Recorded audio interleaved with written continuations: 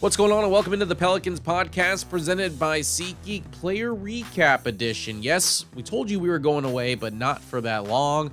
Each and every day here, and we'll take some breaks in between.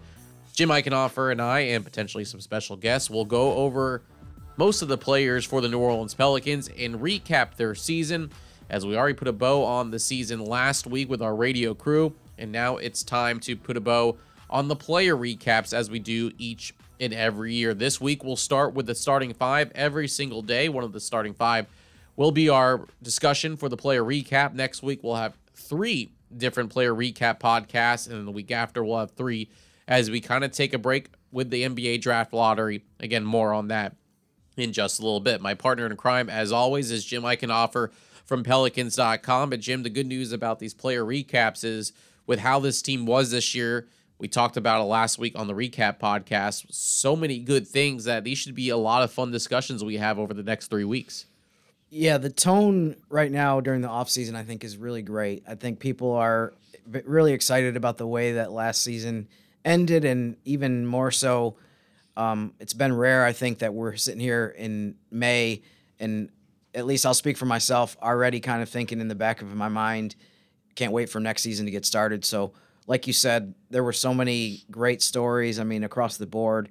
I've started making my way through the writing aspect of the season reviews, and I've found it to be very easy and it has not been difficult at all to try to find the good stories. So that's something that I'm sure that we're going to cover over the next few weeks. Absolutely. So we're going to start, as I mentioned, with the starting five. We have to start with, I would say, the Pelicans leader, and that is Brandon Ingram, who has been here for the last 3 seasons, 6 overall, making his playoff debut with the Pelicans this season in a 4-2 season playoff series loss to the Phoenix Suns. Before we get into some of the individual aspects of Brandon Ingram, I'm going to do this with every podcast with you and kind of let you give me a kind of 30,000 feet up what you thought of each player. So what were your thoughts on how Brandon Ingram, injured for 25 of the 82 regular season games, but still very impactful on the court, and we'll also get to his impact off the court as well? Yeah, I think he made another step in his progress as a player. I think this was when he was on the court, this was probably the best he's played as far as all around his versatility. If you just look at the performance of the team, this is the best I think that they've ever looked. Obviously, they had to do a lot to get into the playoffs after starting the season with a record that they had. But they were 10-2 after the All-Star break in the games, or 8-2 after in the games that Ingram played. And then if you add the play-in tournament wins, they had quite a nice stretch where he was on the court. So individually, great year for Ingram. Obviously, hopefully he'll be able to be on the court more next season than the 55 games that he played. But team-wise, it goes without saying that this was the best that New Orleans has done since he's been here. And I think that is really the biggest takeaway from his season. Let's talk about off the court, what you were able to gather as far as his ability to lead. Because I think with Anthony Davis's departure, he was obviously in that trade. And so Brandon Ingram at that time, 22 years old, that's a lot for a guy to come from a team like the Los Angeles Lakers and come in and maybe have the pressure of, all right, I got to be the leader of this squad when you're only 22 years old. So how has he evolved to be that guy, and what stood out to you about the leadership qualities that he was able to bring to this team, which is also still fairly young? Yeah, I think a lot of his leadership is by example. He's definitely not a guy that talks a lot, but I think the fact that he's not extremely vocal in some ways makes people respect him even more, that he doesn't have to be somebody who comes in and tells people what to do all the time, or, doesn't do things on the court, but is talking about it all the time. I know there's a saying of be about it instead of talking about it, which I think he kind of exemplifies. I think you saw a lot throughout the season of how popular he is among the other guys on the team, among his teammates. For example, during the exit interviews the day after the season ended against Phoenix, you saw Jose Alvarado and Najee Marshall come in Brandon Ingram jerseys. So, that's just shows how much respect that they have. There's a lot of what I would term to be fans of Brandon Ingram, and I mean that in the best way possible, in terms of everybody here wants to see him do well. Just the way that he carries himself and just the kind of person that he is. I feel like everyone was excited to see him make the All-Star team a couple years ago, but even more so this year to see him get into the playoffs for the first time. And even somebody who's only been here for a few months, in CJ McCollum, I remember that was one of the things that CJ mentioned multiple times throughout, the spring, in terms of, man, I want to see Brandon Ingram make the playoffs. And then when he did get in with the play-in victory against Clippers, CJ said, I'm excited that he's going to be able to get to perform on this stage. And then when Brandon did as well as he did against Phoenix, it was another stage where people are like, I'm glad that he got to perform as well as he did and he got to be in the playoffs. There's just a lot of support for him in terms of people just want to see him be successful. I think you could say that for a lot of the players on this team, but with him, people have seen what he's been able to do over the 6 years of his career, and they're really happy to see him do well. Another example, I mentioned Jose and Najee wearing Brandon Ingram jerseys. When Josh Hart was traded and he showed back up at the arena, he was wearing a Brandon Ingram jersey. So, I think that's pretty cool, and it says a lot about the way that the other players on the team view Brandon Ingram right now. And going to CJ McCollum, do you feel like that was maybe not the tipping point for him, but as far as the biggest factor of where you saw the growth in BI's leadership? Because as soon as CJ came in, look, with BI being the main guy, it's easy for one star to be like, all right, this is still my team, CJ. You just came in here. We're going to still go by, kind of how I've been able to lead our team or whatever. Mm-hmm. But it was the exact opposite for Brandon Ingram. It was, how can I work with CJ? How can CJ work with me? How can we work with Willie Green to effectively make both players so impactful for this team? And I feel like that was a huge sign of the growth we've seen from him off the court, as far as, okay, he wants it to be his team as far as he wants to be that guy, that leader, but he's also not afraid to let someone else join the party and be a leader as well. I think that was kind of what stuck out to me about BI. Yeah, and I think CJ set the tone for their relationship by when CJ came in and people were asking him, you could have gone to a bunch of different places in the NBA. Why did you want to come to the Pelicans? And CJ immediately said, have you seen BI lately? In terms of just showing the respect that McCollum had for Brandon's game and just not only what Brandon has accomplished so far in the NBA, but just his potential. That people see that there's so much more that he can do, and that, it's kind of limitless when you see the shooting ability, the size he has, the playmaking. Across the board, people know that, even though he's been in the league for 6 years, who knows what he's going to be 5 years from now. So I think those guys really seem to have a good relationship, as far as, I don't think really that anyone's too worried about, whose team is it? Is it my team? Is it your team? I think they both see each other as a way that they can both accomplish what they want to achieve in the NBA, which this season was a first step towards that. But long term, I think you're looking at, this is a team that's going to want to be in the playoffs every year and also advance further and further and get to the point where you're respected as one of the best teams in the league. With more playoff appearances, the more recognition you could get as a member of this team. And I feel like in the playoffs, you started seeing the national media, people from around the league, and players talking about what Brandon Ingram was able to do in those 6 games against the Phoenix Suns. At the same time, we've known what BI is capable of and what he's done for the last 3 years. So as far as Brandon Ingram appreciation go, does it really matter what the national media thinks about this? Or is it more of a, hey, we know what he's capable of, let's us enjoy it. Sure. And then if everyone wants to hop on the Brandon Ingram bandwagon, like they might hop on the Pelicans bandwagon, let's do it. Does it matter? I would say yes and no.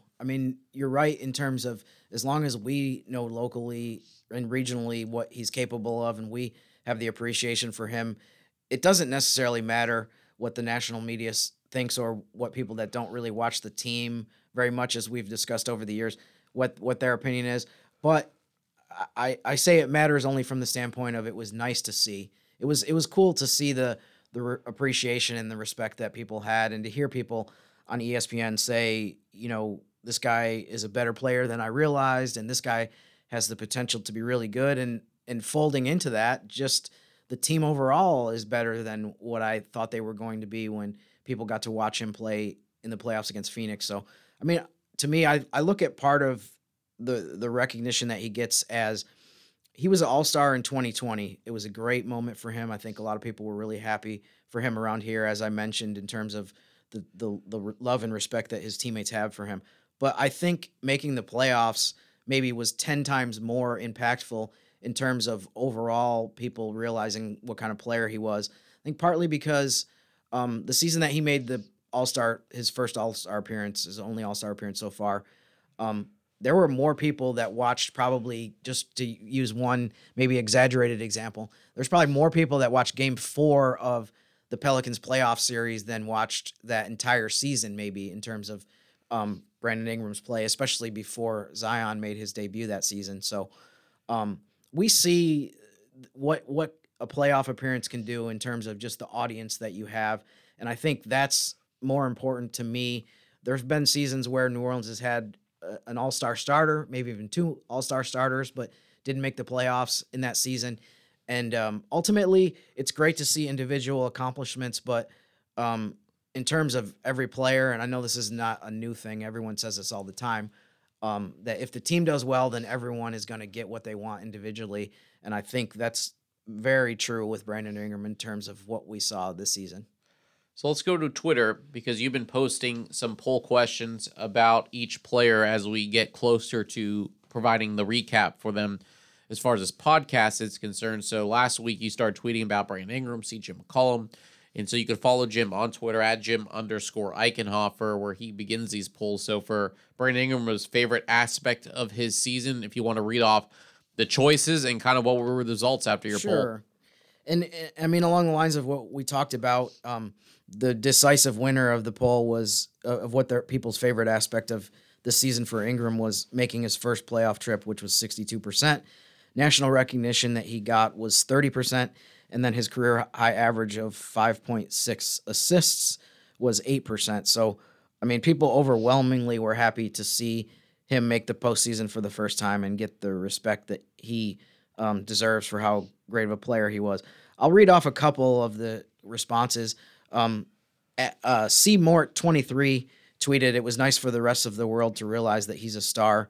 And I think that was definitely something that we saw during the playoffs. And then from at Kibner, Kibner, he tweeted, "Not forcing things as much on offense in crunch time," which I think is a development that is partly from the way that the team played and from gaining trust in some of the other players.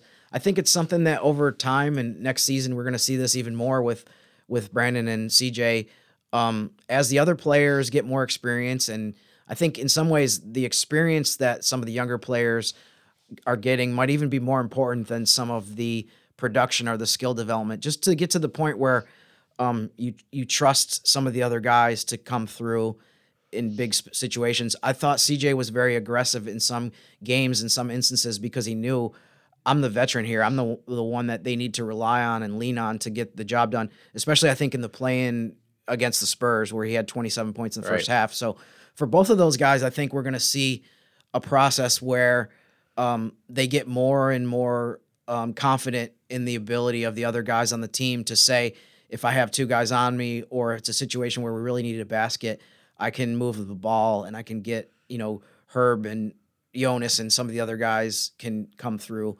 And I think we'll see that as the team gets more experience and just gets better, more effective, that you'll see. But Brandon did a great job this year to me in terms of his passing and some of the, as I said, he had career high in assists this year.